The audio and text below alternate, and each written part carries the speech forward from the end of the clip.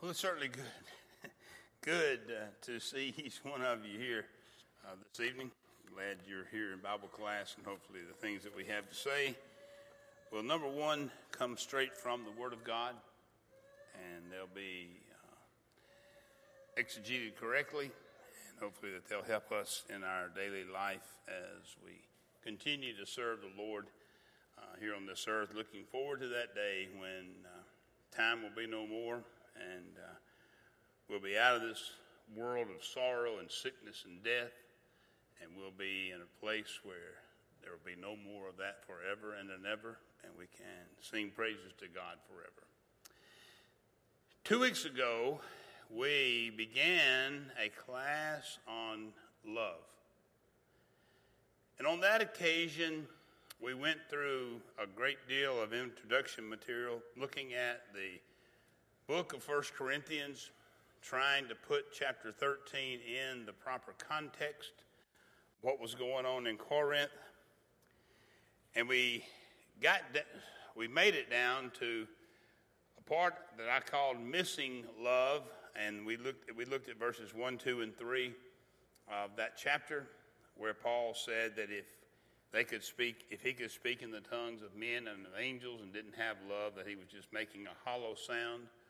Or if he had faith so that he could say to a mountain, be moved, and he didn't have love, that he was nothing.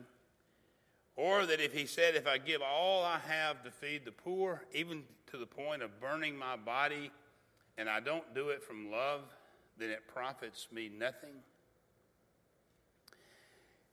Cultivating love is one of the greatest challenges that we face in our Christian walk, and that any church leadership faces, is instructing and guiding and bringing people along to where all members have that strong agape love, a type of love that is steadfast, that is a suffering type of love, that knows no bounds, that bears no retaliation in any shape, form, or fashion in the life of that individual. And that's certainly a challenge for us. Number one, because the devil doesn't want us to have any of the qualities or the qualifications. And number two, the world that surrounds us is a very egotistical, selfish society where we're taught by news, by song, by television programs, by media of any shape, form, or fashion, that I'm entitled to whatever I want to do, and nobody has a right to tell me I can't do it. And whatever I want, I'm entitled to it, even if it belongs to you. And we don't have a right to have any feelings along that line. Kennison said, some may justifiably doubt whether a word such as love that can be applied with ease to both God and pizza can fully illuminate the character of a Christian life. In other words, if I ask you what type of pizza you love, we say, well, I love pepperoni pizza, or I love Supreme, or I love this, or I love that. And yet we turn around and use that same word to say, I love God. And far too many people don't make much of a difference between loving pizza and loving God.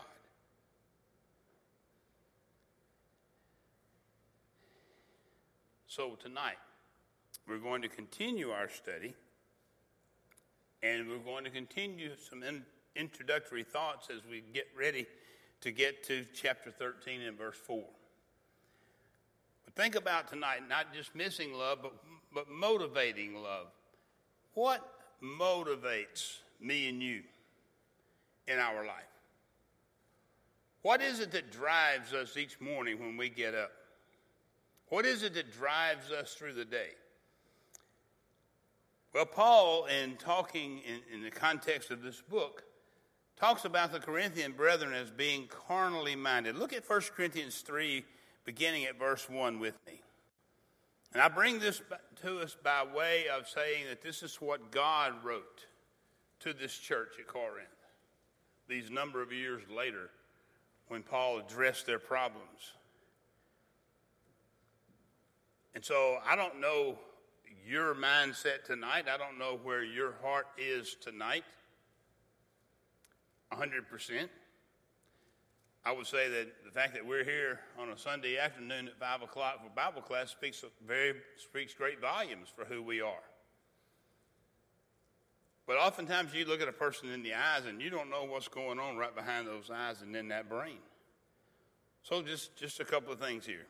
In 1 Corinthians 3 and verse 1, Paul said, "And I, brethren, could not speak to you as to spiritual people, but as to carnal, as to babes in Christ." Now, when he was there for his 18 months, according to Acts 18, when they first obeyed the gospel, I'm sure he spoke to them as babes in Christ. But this is some years later. And he said in verse 2, "I fed you with milk and not with strong food. For until now you were not able to receive it, and even now you are not still able. For you are still carnal, for where there are envy, strife, and divisions among you, are you not carnal and behaving like mere men? For one says, I'm of Paul, and another, I'm of Apollos. Are you not carnal?" Here was a congregation of people. Paul had been there for some time with them, and there was envy and strife and division after these years where there should have been love administered, where there should have been understanding administered, where there should have been patience exhibited, where there should have been kindness shown. These people still call themselves Christians. Apparently they still met, even though they made a mockery of the Lord's Supper on the first day of the week. They still met and gave. Here were people who were going through the motions of acting like they were Christians. But internally, Paul said, you're just carnal people. You think like the world thinks. And that's a danger that we fall into, even if we come through the building every time the doors are open. Look at the next chapter with me. Chapter 4. Begin with me at verse 7. Paul says, "For who makes you differ from another? And what do you have that you did not receive?" Now remember, the people to whom he's writing had been converted initially by the Apostle Paul. At least he established a church. He'd been there 18 months with them in a very wicked city, as we mentioned 2 weeks ago.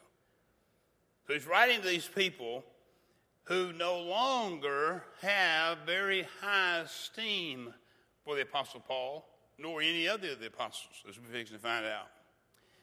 Now, if you did indeed receive it, why do you boast as if you had not received it? Notice the arrogancy of the individuals. Paul had taught them, had fed them with milk, had fed them like babies. They received that initially, and Paul says, if you received it, why do you boast now like you never received it? You are already full, sarcasm. You are already rich. You have reigned as kings without us, and indeed I could wish that you did reign, that we might also reign with you. Notice what he says in verse 9. For I think that God has displayed us, the apostles, last, as men condemned to death.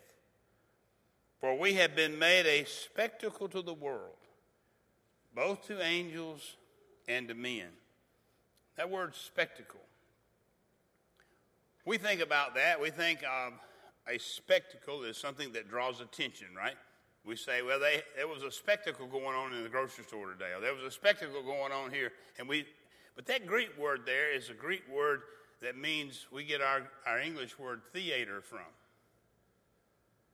And so in the Greek culture, there were plays that were acted out in the theater.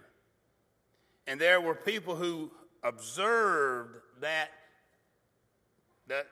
acting out and whatever type of play or whatever type of activity it was. And Paul says, we have been made like a spectacle in the sense of everyone's looking at us. And how have you treated us? You have treated us last. You have made both to the angels who look down from heaven and to men. But notice he doesn't stop there.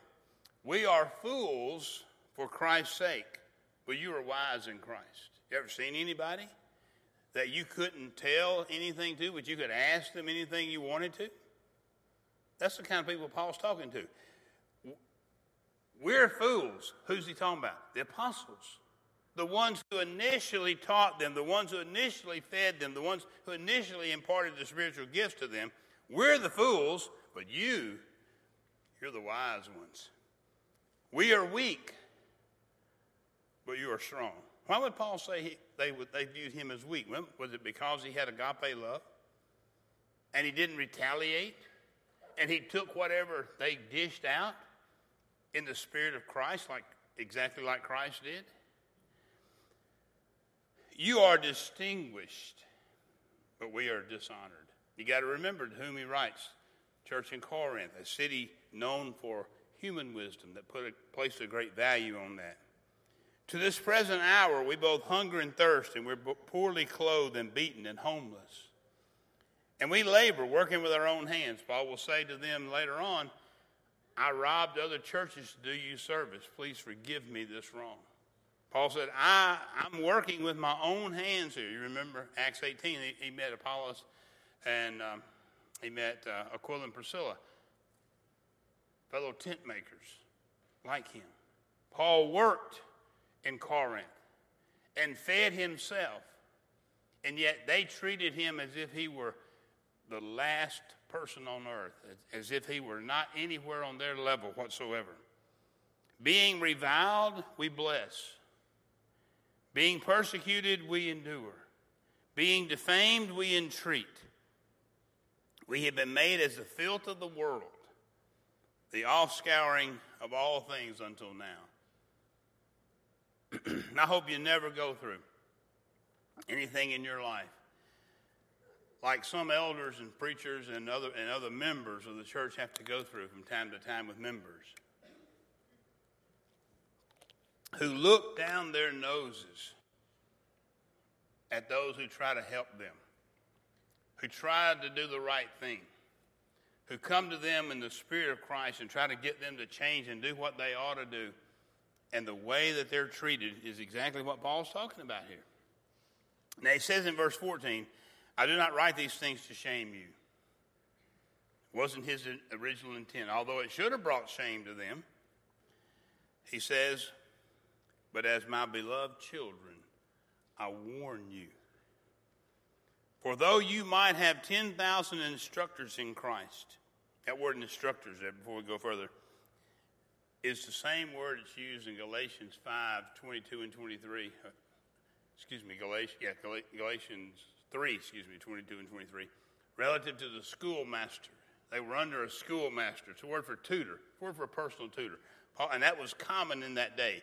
When a child left the house, it wasn't uncommon for him to have or her to have a personal tutor that walked with him everywhere that person went all day, training them how to live.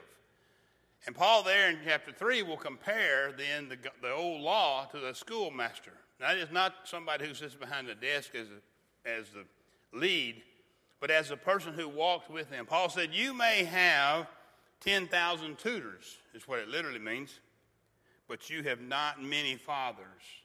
For in Christ Jesus I have begotten you through the gospel. Don't forget, I was there for 18 months. I had to have the Lord tell me, don't be afraid, Paul. I had many people in this city. Therefore, he says, I urge you, imitate me.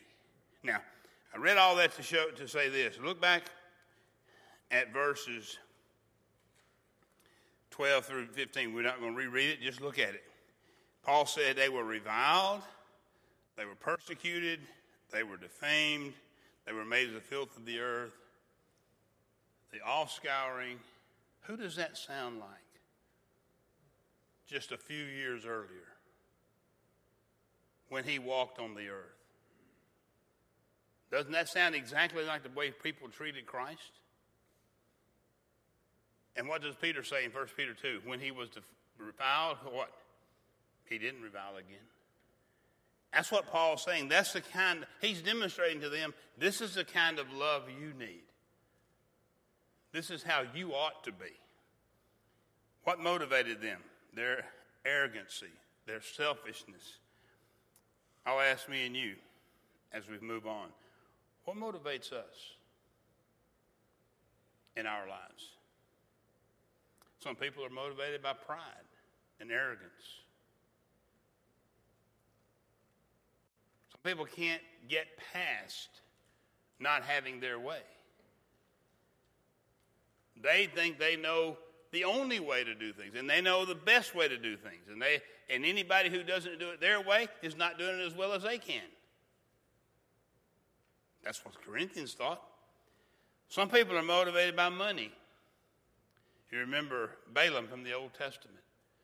Remember Numbers 22 when Balak sent people to him to come and to curse God's people. He said, let me go ask God what he wants. Spend the night here and I'll come back and tell you tomorrow. When he came back, he said, I can't go with you. God said, I couldn't take anything from you and I can't do that. So when we went back and Balak was told, he sent greater amounts of money. He sent greater people in distinction. And Balaam's answer was what? I can't go. God said I couldn't go. That's not what he said, was it? Let me go ask God again what he said. He already knew what God said. He was motivated by the money. 2 Peter 2:15 talks about those who were like Balaam, who work for the wages of righteousness. Some people are motivated by power. First eldership I ever served under, a long time ago. The man and his son-in-law were the two elders. I had met them. I had preached for them. I thought they were fantastic people until I got there and had been there with my family for about a year. And I found out that this man was the man in charge. And if you didn't believe it, you could ask him. He could tell you. And I asked him one time, how do you make decisions? Because people were coming to me complaining. And I said, how do you make decisions? And he said, I just do what I think needs to be done. I said, you ever listen to the brethren? I mean, I'm amazed by, not just amazed. I'm grateful for the elders getting up into this pulpit and asking for your suggestions on such things as the mold and other things. You know, bear with us. If you have any questions, come to us. We'll be glad to talk about it. That was not characteristic of this gentleman at all. And I asked him, I said, why don't you talk to the brethren and get the feel of the congregation? And he said, because then you're letting somebody else make the decision, and I don't get to. That was his attitude as an elder. Power. But we must be and should be motivated by love in what we do. In fact, Paul says, unless we are, we're wasting our time in what we're doing. We're not motivated by sincere selflessness like Christ, then we're not pleasing to God.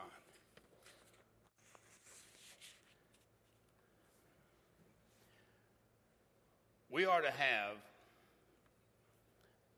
self-sacrificing love for several people. Go with me, if you will, to Matthew chapter 5, and then we're going to move on into our text. Just wanted to try to bring in all of God's word as much as we can before we look at those qualifications or those characteristics of our love. Matthew 5, beginning at verse 43, here's Jesus talking in the Sermon on the Mount. And he went through, particularly in chapter 5, the series of things that said, you have heard, been taught by these of old, but I'm saying unto you. Well, he's explaining what the old law really meant there. He's not giving some new law in the Sermon on the Mount. He said, you have heard that it was said, you shall love your neighbor and hate your enemy. Where does that say that in the Old Testament? Doesn't say that, does it? Jesus said, but I say unto you, love your enemies. Bless those who curse you. Do good to those who hate you. And pray for those who spitefully use you and persecute you. Look at those four things. Now, knowing what we know about the Lord now, that's exactly what he did when he was on earth.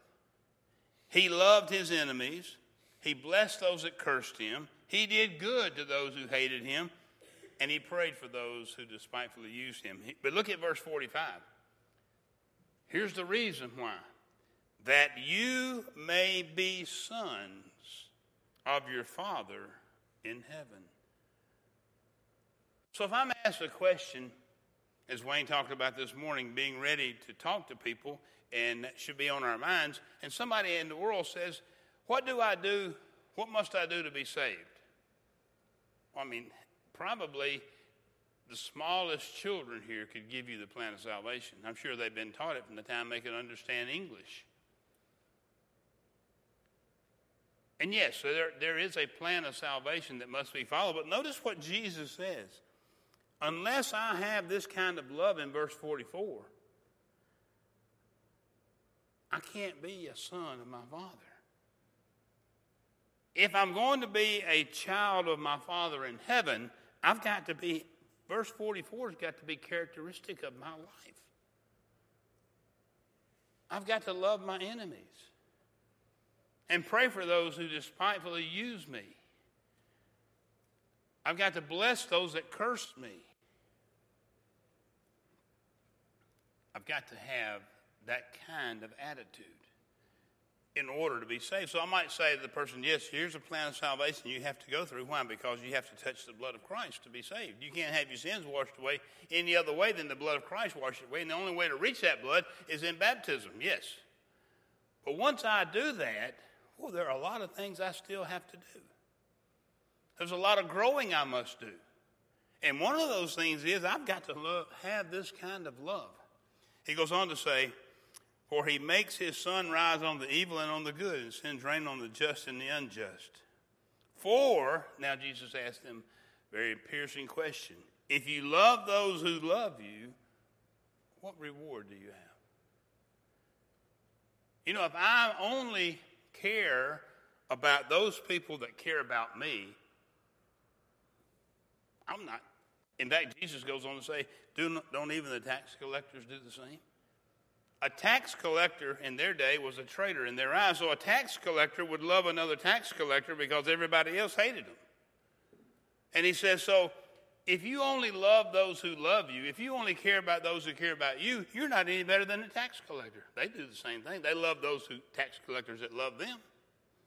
He goes on to say, and if you greet your brethren only, what do you more than others? Don't even the tax collectors do the same or do so? So we ask ourselves a question. How friendly are we to every single person that walks through that back door back there? How much greeting do we actually do to as many people as we can? Or are we only in our little group and happy to be in that little group and don't think about the others? He says tax collectors do that. Therefore, he says, you shall be perfect. The word there would have to mean complete or mature, just as your Father in heaven is perfect. Now, God's perfect in his love, and he showed us and gave us some examples of it and taught us how to do it. He said, David, you have to do that now in your life. You have to duplicate that in your life. You have to be like Jesus Christ. And so with that, I'm going to skip the next 6 lines and move on so we can cover some ground. But notice those things. How do we develop that? Well, We meditate on the Word of God. It is the Word that will create within us the fruit of the Spirit. We manage the way we think about other people. And how do we do that? Well, we remember the value of one soul. Jesus said, if you gain the whole world and you lose your soul, what have you gained? Or how much would you give in exchange? How many people in our community, in our world that we know, how many people have sold their souls for things in the world? He says we're also considered that all men are created equal in God's eyes, and we're considered the precious price for my redemption. Because it took just as much blood to save me as it took to save the worst sinner that walks on this earth. Why would I lift myself up as if I'm something very special opposed from that? And then I have to mirror the mind of Christ. So having said those things, let's go to 1 Corinthians 13. And let's look at verse 4. After Paul has said, without love, those things, he says, now, with all that we've noticed and a lot more that we could notice, he says, number one, love suffers long. In other words, I will be patient with my brethren and not seek revenge if I'm wrong, if I'm wronged by somebody. If somebody does something against me, I'm going to suffer long with that person. Thayer says the word means long-tempered or patient. To have a long spirit, not to lose heart.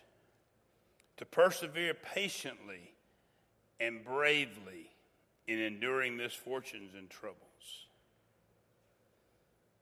Love suffers long. It's patient with those individuals who might do something wrong and mistreat me or my family. It's very difficult for a husband or for a wife to see his or her mate attacked verbally by someone else. It's very difficult not to want to get revenge on that person. But then it gets even or as difficult when your children are attacked, or even your grandchildren are attacked. People say things about them. People do things behind their back that you know hurts them to the core. It's very difficult as a father and a husband and a grandfather not to say, who do you think you are messing with my family?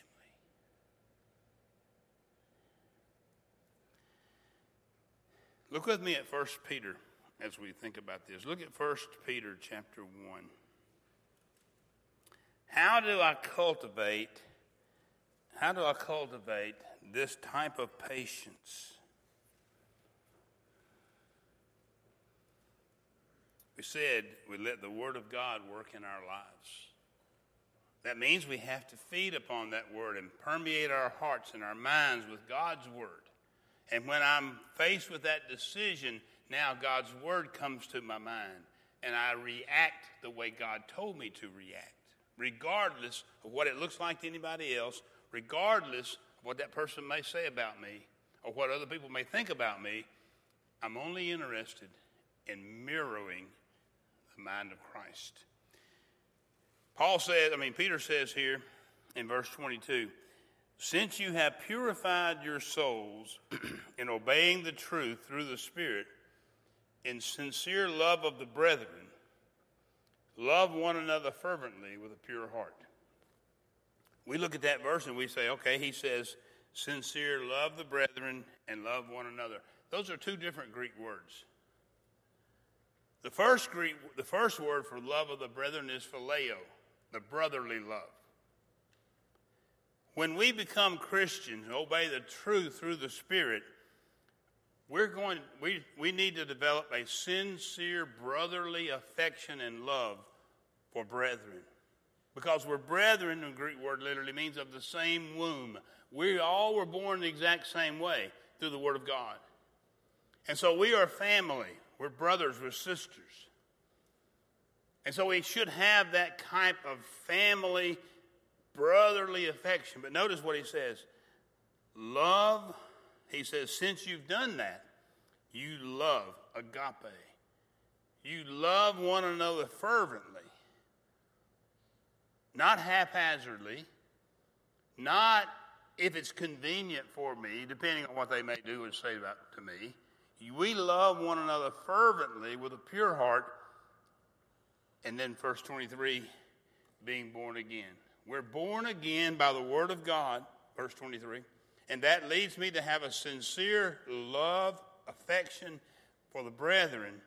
That means that I'm going to love them, agape love, fervently as best I can. Difficult verses sometimes to carry out when life is throwing at you all kinds of things.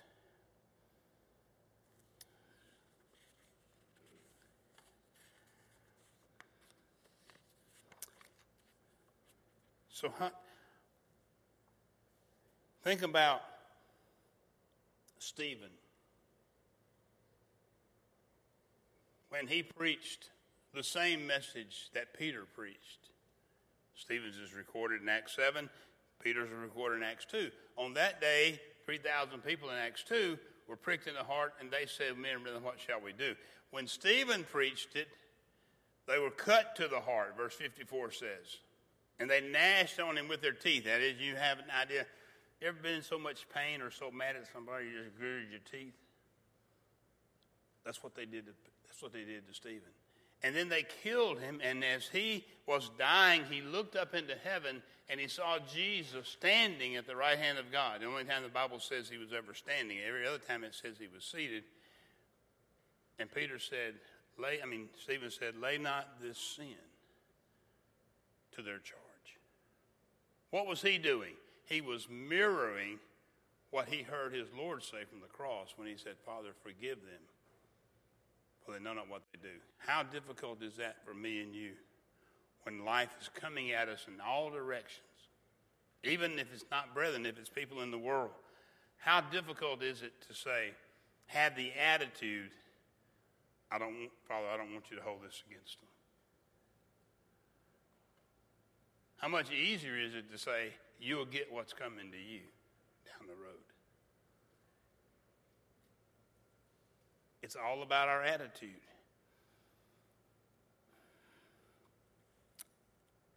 Paul said in Romans 12, let's look at Romans 12. Romans 12:19. As Paul writes to them, he will begin at verse 17. Romans 12, verse 17. Repay no man or no one evil for evil. Have regard for good things in the sight of all men, if it is possible. As much as depends on you, live peaceably with all men. There was a man in my first preaching place that said, David, that's the hardest verse in the Bible for me to obey. Live peaceably with as much as lieth within you. Paul said, you may not be able to be at peace with everybody, but it better not be because of you. As much as lieth in you. Beloved, do not avenge yourselves, but rather give place to wrath, for it is written, vengeance is mine, I will repay, saith the Lord. Now, how do we do that?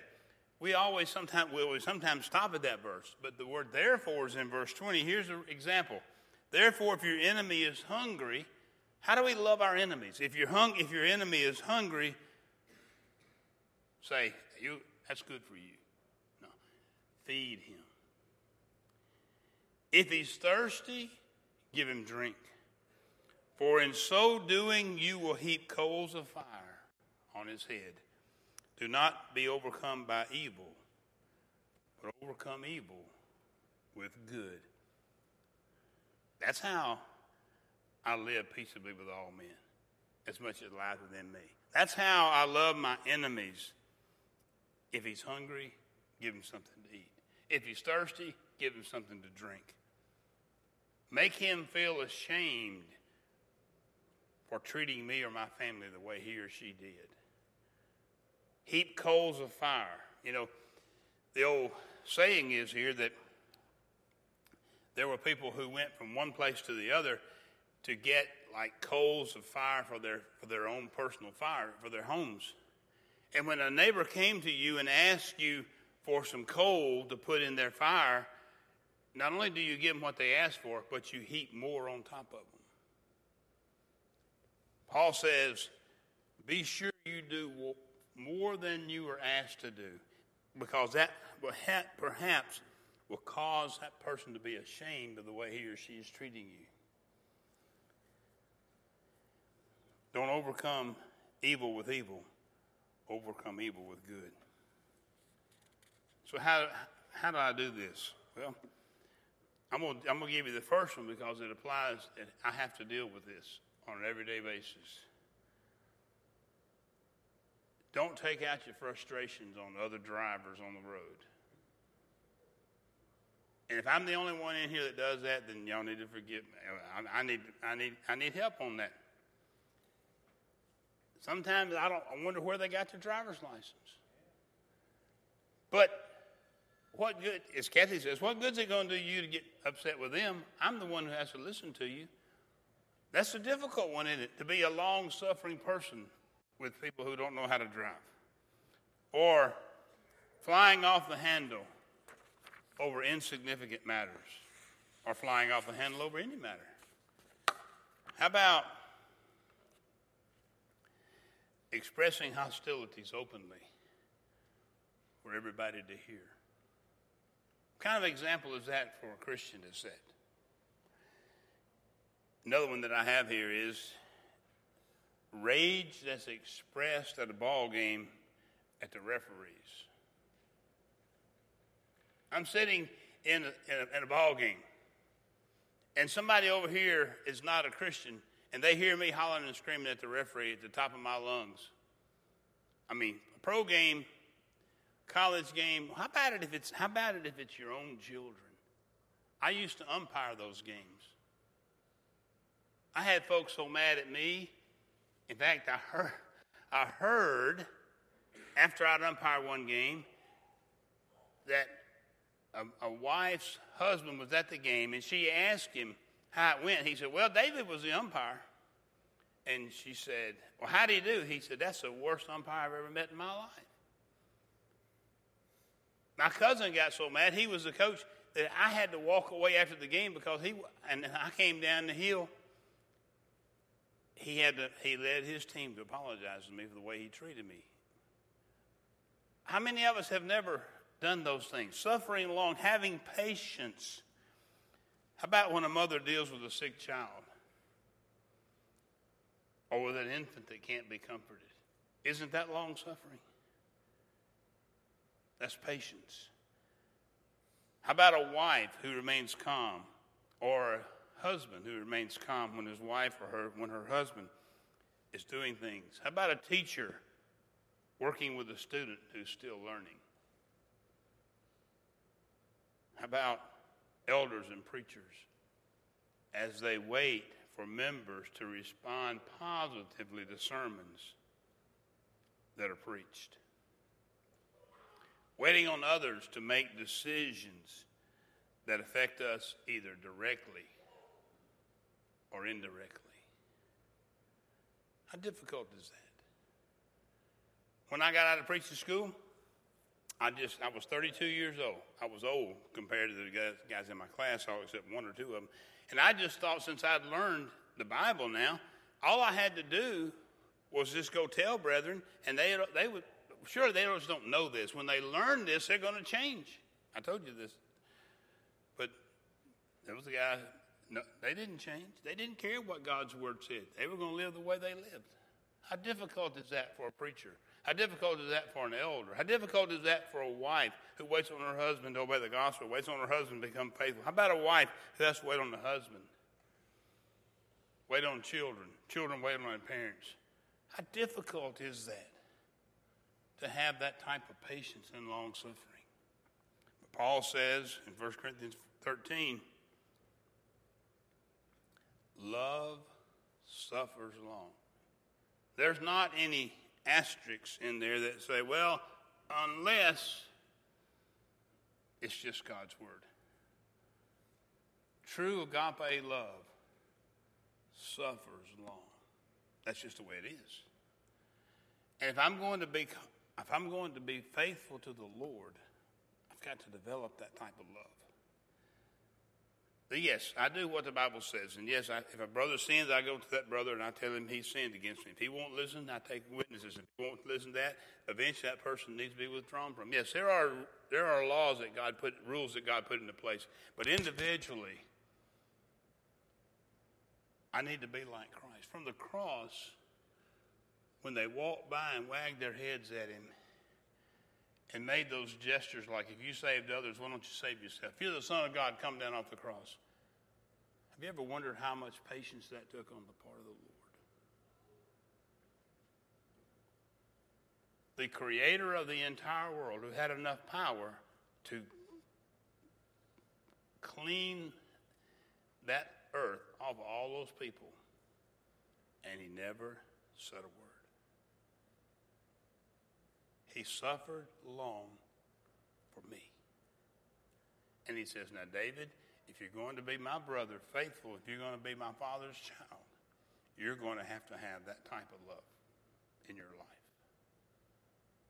You're going to have to be that way. Time's about 2 minutes still. I promise you, if the Lord wills and next week gets here, we're not going into any more introductory work. We've already set all the stages we're going to set. We're going to do our best to cover half of these qualifications, or half of these characteristics next week, and then the last week of the month, or the last week of the month, we're going to finish that chapter out and finish those qualifications or characteristics out. If you want a challenge, read those verses 4 through 7. Put your name in there. David suffers long. David is kind. David doesn't envy. Put your name in there. Read that each day and see if we measure up. Not to what David says or not what the elders say, if we measure up to what God said. Because he says without this, we're not faithful. We've got to have this kind of love. And I'll close with this. We need to be more long-suffering with each other than we expect God to be with us. Have you ever done something wrong and said, well, I'm glad I serve a loving God who's long-suffering? And yet we turn around like the brother did or the servant did in Matthew 18, and we go strangle somebody in the throat because they did us wrong on a small, little, insignificant matter. We need to be careful.